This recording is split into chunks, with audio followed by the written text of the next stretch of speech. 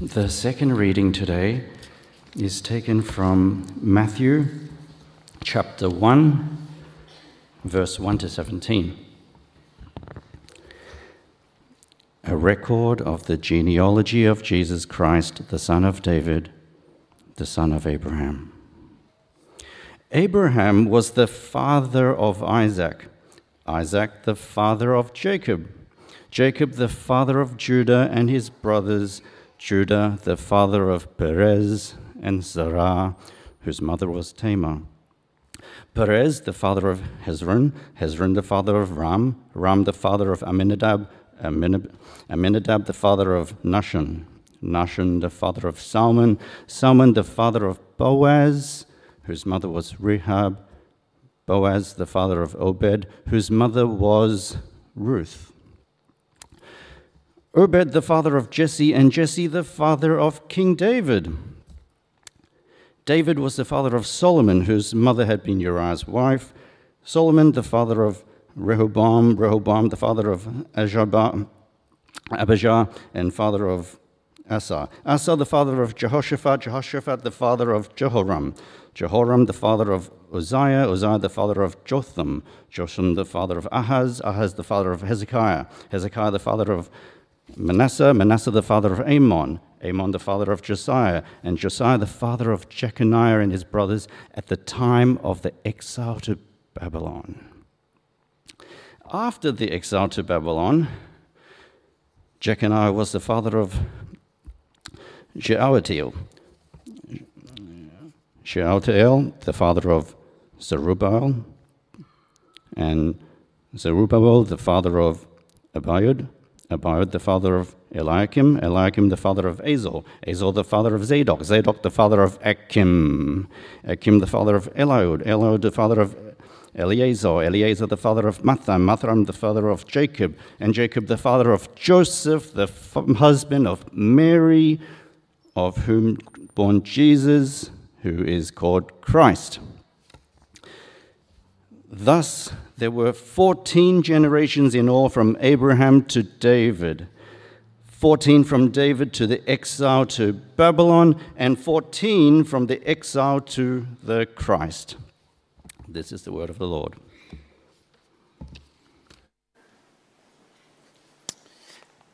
I reckon Gary deserves a round of applause for getting through all that. Great work. Thank you, Gary. Well, a whole list of names. Is it boring? Well, hopefully you'll see that it is not boring at all. But let's pray and we'll consider this passage. Heavenly Father, we thank you for your word to us and even this list of long names in this genealogy of Jesus. Help us to see why it is important and why we must know it and what we must learn from it. And we pray these things in Jesus' name. Amen. Well, it is the Advent season, first Sunday of December. The word Advent, it comes from the Latin which means coming or arrival. And it's a season where we start to celebrate the coming of Jesus. But at the same time, you may or may not be aware of this, but Advent is also the season where we anticipate the second coming of Jesus. So we celebrate the first coming, Christmas, but we are also meant to also now anticipate the second coming.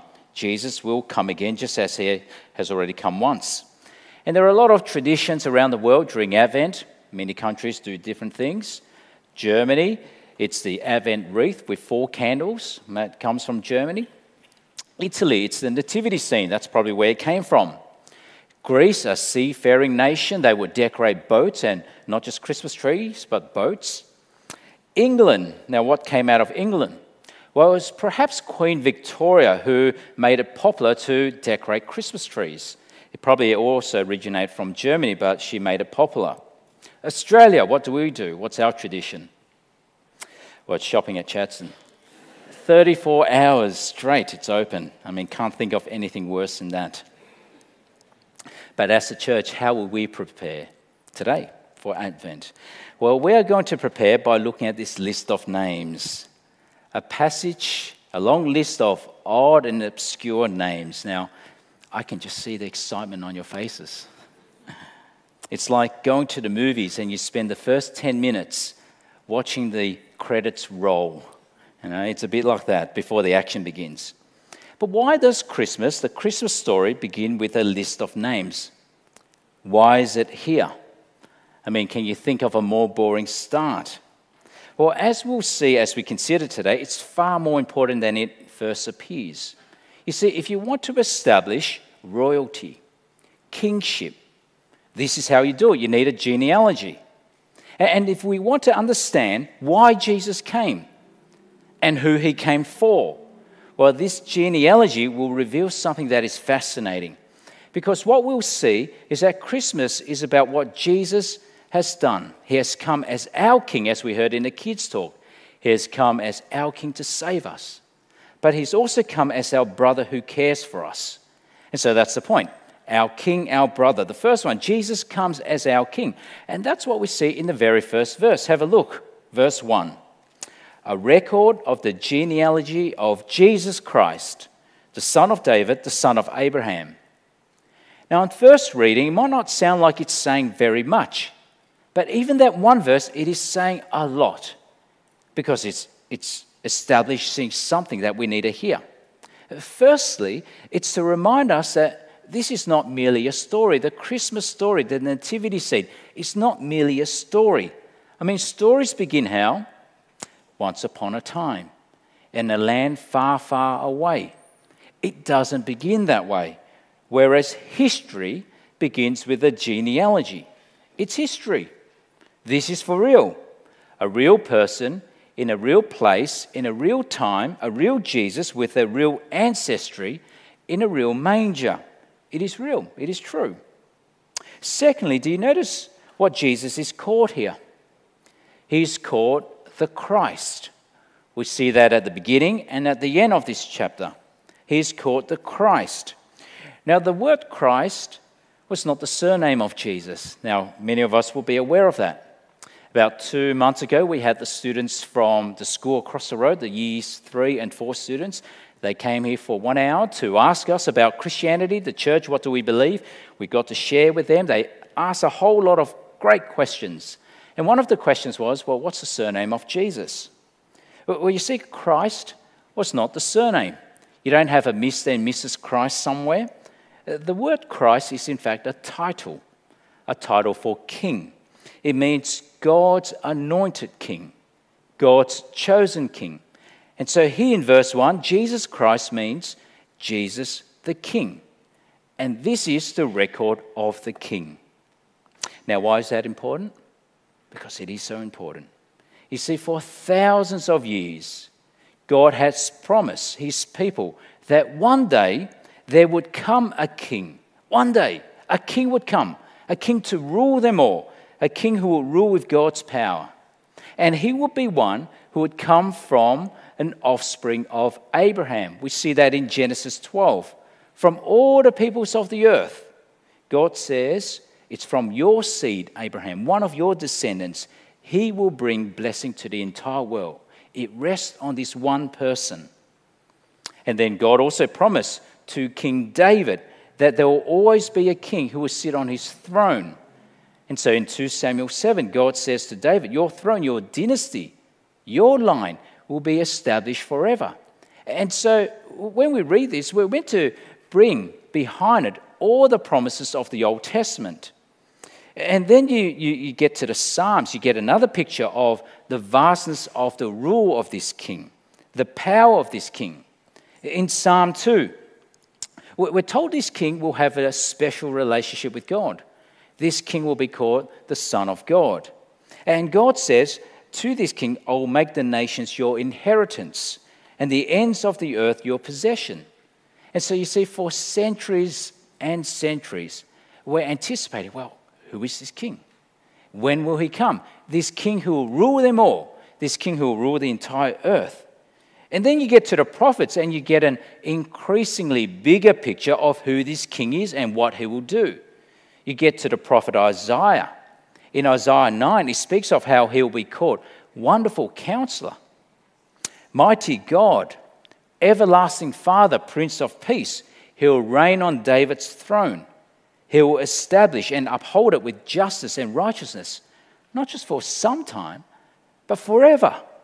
And so you see, we've been waiting. The world has been waiting centuries upon centuries. When will this king come? The one who will rule them all. And then we're also told in Isaiah, this king is described as one who will open the eyes of the blind, who will open the ears of the deaf, who will make the lame leap, who will make the mute shout for joy, who will proclaim good news to the poor, who will set the captives free, who will release the prisoners from darkness. And so we're meant to be waiting. When will he come? When will this king come? You see, all of those promises of God are bound up in verse 1. The anticipation for centuries. In fact, it would have been 2,000 years after God made the promise to Abraham, 1,000 years after God made his promises to David. And now, Matthew chapter 1, verse 1, the king has come. The king, Jesus Christ, God's anointed king. You see how important this genealogy is? Because he's establishing that he is it. It's legit. It's how you establish any monarchy having any legal right to the throne. To check whether a monarch has the legal right, you have to check to see if he's in the line of succession.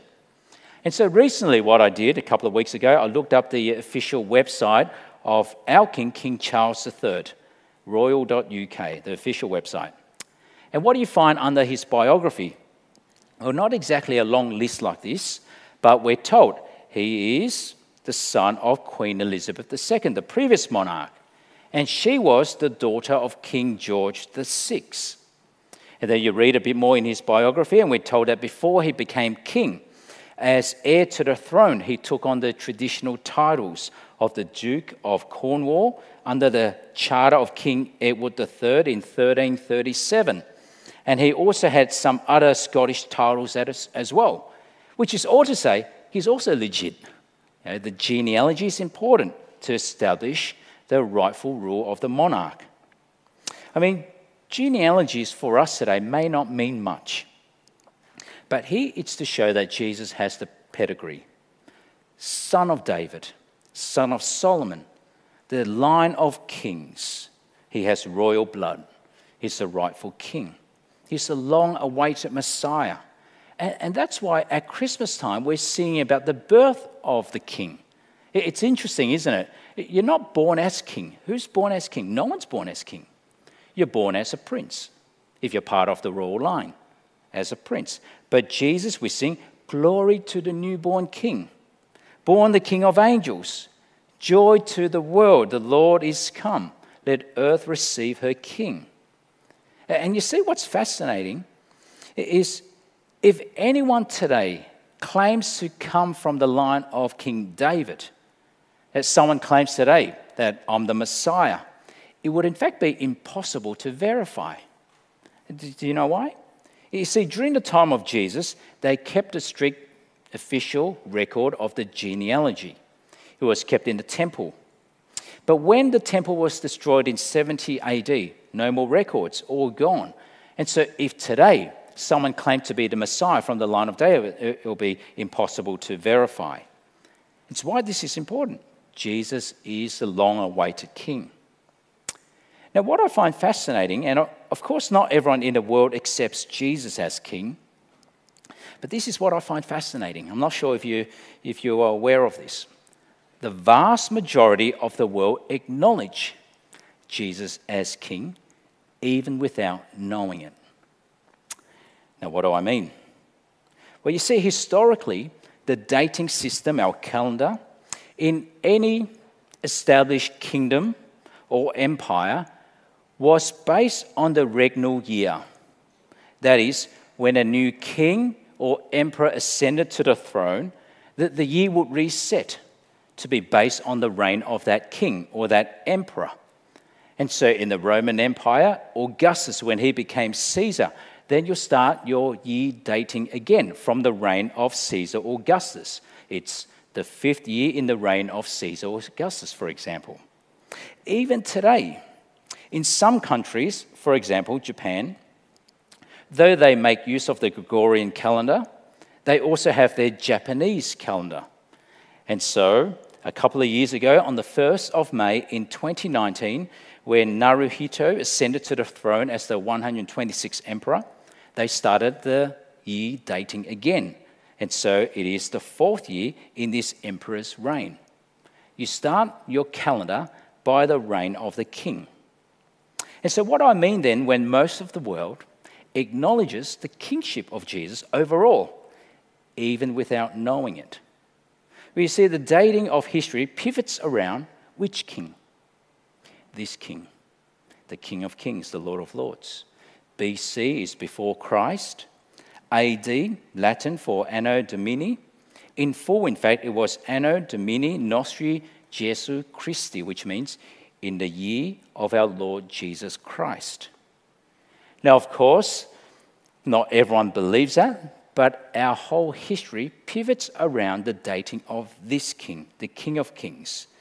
Now, when it was done, it was a few years off, but we are, in fact, living in 2023 in the year of our Lord Jesus Christ. He's the king. I mean, it's interesting, isn't it? I find that fascinating. And I wonder whether God had anything to do with that dating. I think he did. So like it or not, Jesus is king. Now, of course, not everyone will see Jesus as king.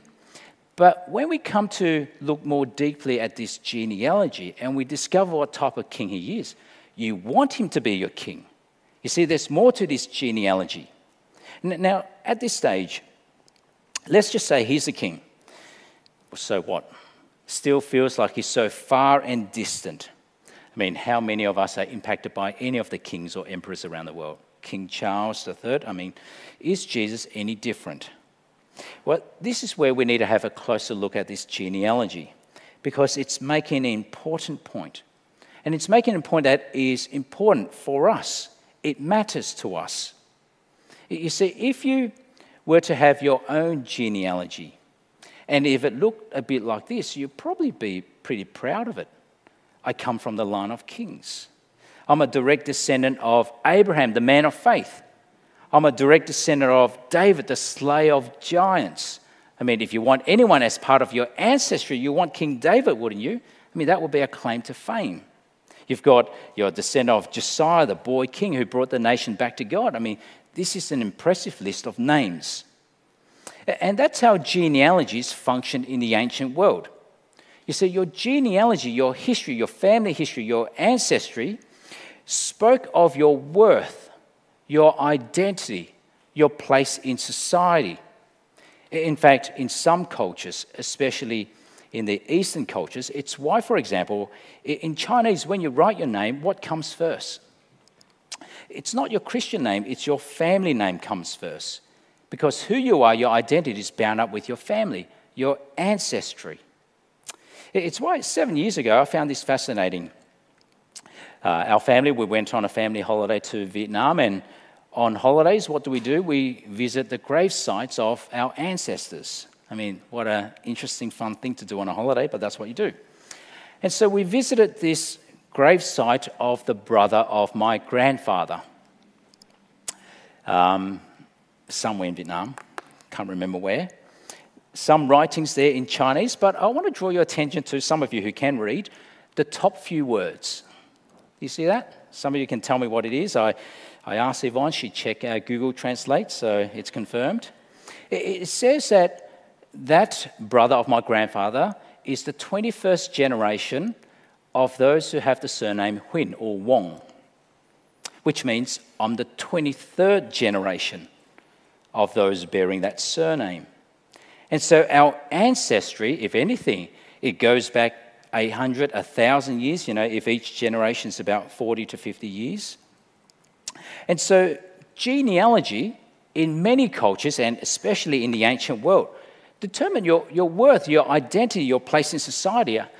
And that illustration, I kept it for 7 years to use it when I preached on this passage. So there you go. I'm not sure if it worked, but I used it. But in our society, I know some of us here are interested in your family trees and your ancestral roots, but in our society, our ancestors don't really determine who we are. Here in Australia, what we're far more interested in the Western world, where we're on about Western individualism, It's my resume. It's my CV. It's a record of what I've done, what I've achieved, where I studied, the companies I worked for, my awards, my degrees, my work experience. It's our CV that shows our place in society. And if I want to make myself look better, then I'll take off the stuff that I don't want to include on my CV. I'll include the stuff that I want to include to make myself look better. And so I'll take out those years when I worked at McDonald's. We don't want anyone to know that. Not that there's anything wrong with that. And people, of course, to make themselves look better, embellish their CVs. I can speak 5 languages. No, you can't. You can only count in 5 languages. You can't speak. But you see, for us, our CV, for them was their genealogy. Our place in society is our CV, what we've done as an individual. For that culture was their family history. And so now let's take a closer look at, in a sense, the CV of Jesus, the genealogy of Jesus.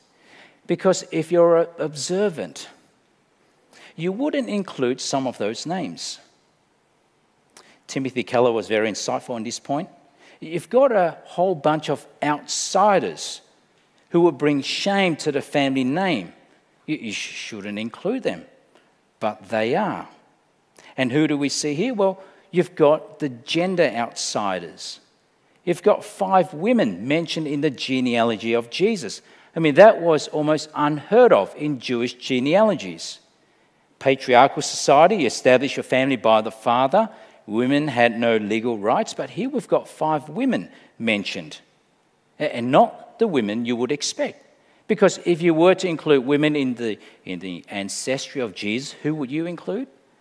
You include the matriarchs, Sarah and Rachel and Leah and Rebecca, but they make no mention at all. Don't you find that fascinating? But yet these outsiders were included. We've got Tamar and Rahab and Ruth and Uriah's wife. But it's not just the gender outsiders included in the CV of Jesus. You've got the racial outsiders. It's not a genealogy of pure Jewish Israelite blood. You've got Gentiles. Now, if we think about that, we might think, well, it's not a big deal. But it's a big deal if you're a Jewish person to make your CV look good. You don't want any Gentile blood there at all. For example, King Herod the Great, the reigning king of Judea during the time of the birth of Jesus. Now, he wasn't fully Jewish. He was only half Jewish and half Edomite. And because of that, Herod the Great, he was excluded from the official genealogies. And so he was very embarrassed by that. And so he ordered the burning of the public records to hide his origin. And he tried to revise it to produce a more impressive genealogy, a more impressive resume, a more impressive CV. But yet, what do we have here in the genealogy of Jesus? These racial outsiders included without shame. And so you've got, it's a bit small, but you've got Tamar, a Canaanite, perhaps a Canaanite woman. You've got Rahab from Jericho. You've got Ruth, a Moabite. Now, Moabites were not allowed near the assembly of God. And then you've got Uriah's wife, who was probably a Hittite like Uriah. They would all have been excluded from the presence of God. But what do we see here? In the CV of Jesus, they're included. Jesus includes them. But not just gender outsiders, not just racial outsiders, but moral outsiders.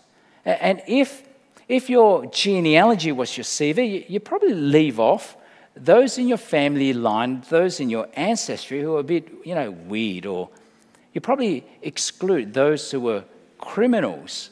You want to include those who are successful and powerful and famous. You take off those who did time, wouldn't you? If you wanted your CV to look good. There was a lady here a few years ago, she said to me, in her family tree, she was related to Ned Kelly. Now, is that a claim to fame? Will you include that? Oh, it's pretty cool, but anyway. But here, in the genealogy of Jesus, you've got Tamar, who committed incest. Now, of course, no ultimate fault of her own, but really of Judah. You've got Rahab, who was a prostitute. And here's the fascinating one. Have a look at verse 6 with me. Verse 6. Verse 6 we read, David was the father of Solomon, whose mother had been Uriah's wife. All the other women in this genealogy, they're all named. We know their names. But this one, Uriah's wife, she's got a name too. What's her name? Bathsheba. Bathsheba. But why wasn't she mentioned in the genealogy? Well, perhaps on one level, it was a literature device where it's to slow us down in reading it. We need to work out Uriah's wife. Who's that? Well, we know it's Bathsheba. But why slow us down? Perhaps on another level is to draw attention to the fact that she had been married to Uriah when David slept with her. What's the point? Not so much that she was the moral outsider, but who? David. King David. I mean, the great King David, the one who would look so impressive on your CV, but he's included here as one of the moral outsiders. He's the one who seduced her. He's the one who committed adultery while she was married to someone else. It's making a point about David. He had no right to be in the presence of God. And so what do you do when you have that type of CV? Well, Jesus includes them. Along with the downright evil kings, Abijah, Manasseh, Amon. And so if we take a closer look, what's the point of this messy now CV? Well, you see, Jesus comes as king, the rightful king, the one who fulfills God's promises. But he also comes as our brother. Not as a king who's high and lofty, completely distancing himself from messy, broken people, uninterested in our plight. It's as though Jesus has come down at Christmas and he sits with us in the gutters of earth, with all the messiness and brokenness of humanity. He didn't dismiss us if we've got a past. He's not ashamed of us because we do. And so he includes Rahab, Tamar, Ruth, Bathsheba. You're included in the family name. It's in fact what we just recently learned in the book of Hebrews, Hebrews chapter 2. Jesus is not ashamed to call them brothers and sisters. You see, Christmas, it's wonderful, it's profound, it's a mystery. A king who's not far and high and lofty and distant, but the brother who has come close, like us, because he cares for us. And so he has come for us. That's what we need to remember this Christmas. He's come for us so that we might be counted like these outsiders among his family. Because if you think about it, we'll all have CVs, and some of us more impressive than others, PhDs and degrees, and we've worked here and there and speak 5 languages, and it'll all be forgotten. Who cares? We might have a place in society now because of my CV, my resume, but soon will be forgotten. I mean, just try to go back in your own ancestry. How far back can you go? Grandfather, great-grandfather, great-great-grandfather? Eventually will be forgotten too. And who cares what our genealogy is like? I mean, it was fascinating for me to learn that I'm the 23rd generation bearing the surname. In the end, who cares? In fact, even for royalty, those of royal blood, I mean, you just look at the history. Even in the Bible, there is no security if you've got royal blood. I mean, consider David and his son Absalom who tried to take the throne. Or throughout our history, I mean, you've got palace intrigue, brothers fighting against brothers to claim the throne. Or you've got the story of King Richard III, who probably killed his nephews to seize the crown. Royal blood, your genealogy, might be the rich and famous, provides no security at all, no comfort at all. But you see what Jesus, the true King, has come to do? He has come not just as the King, the true King, but as our brother, to count us among his family, to include us in his family.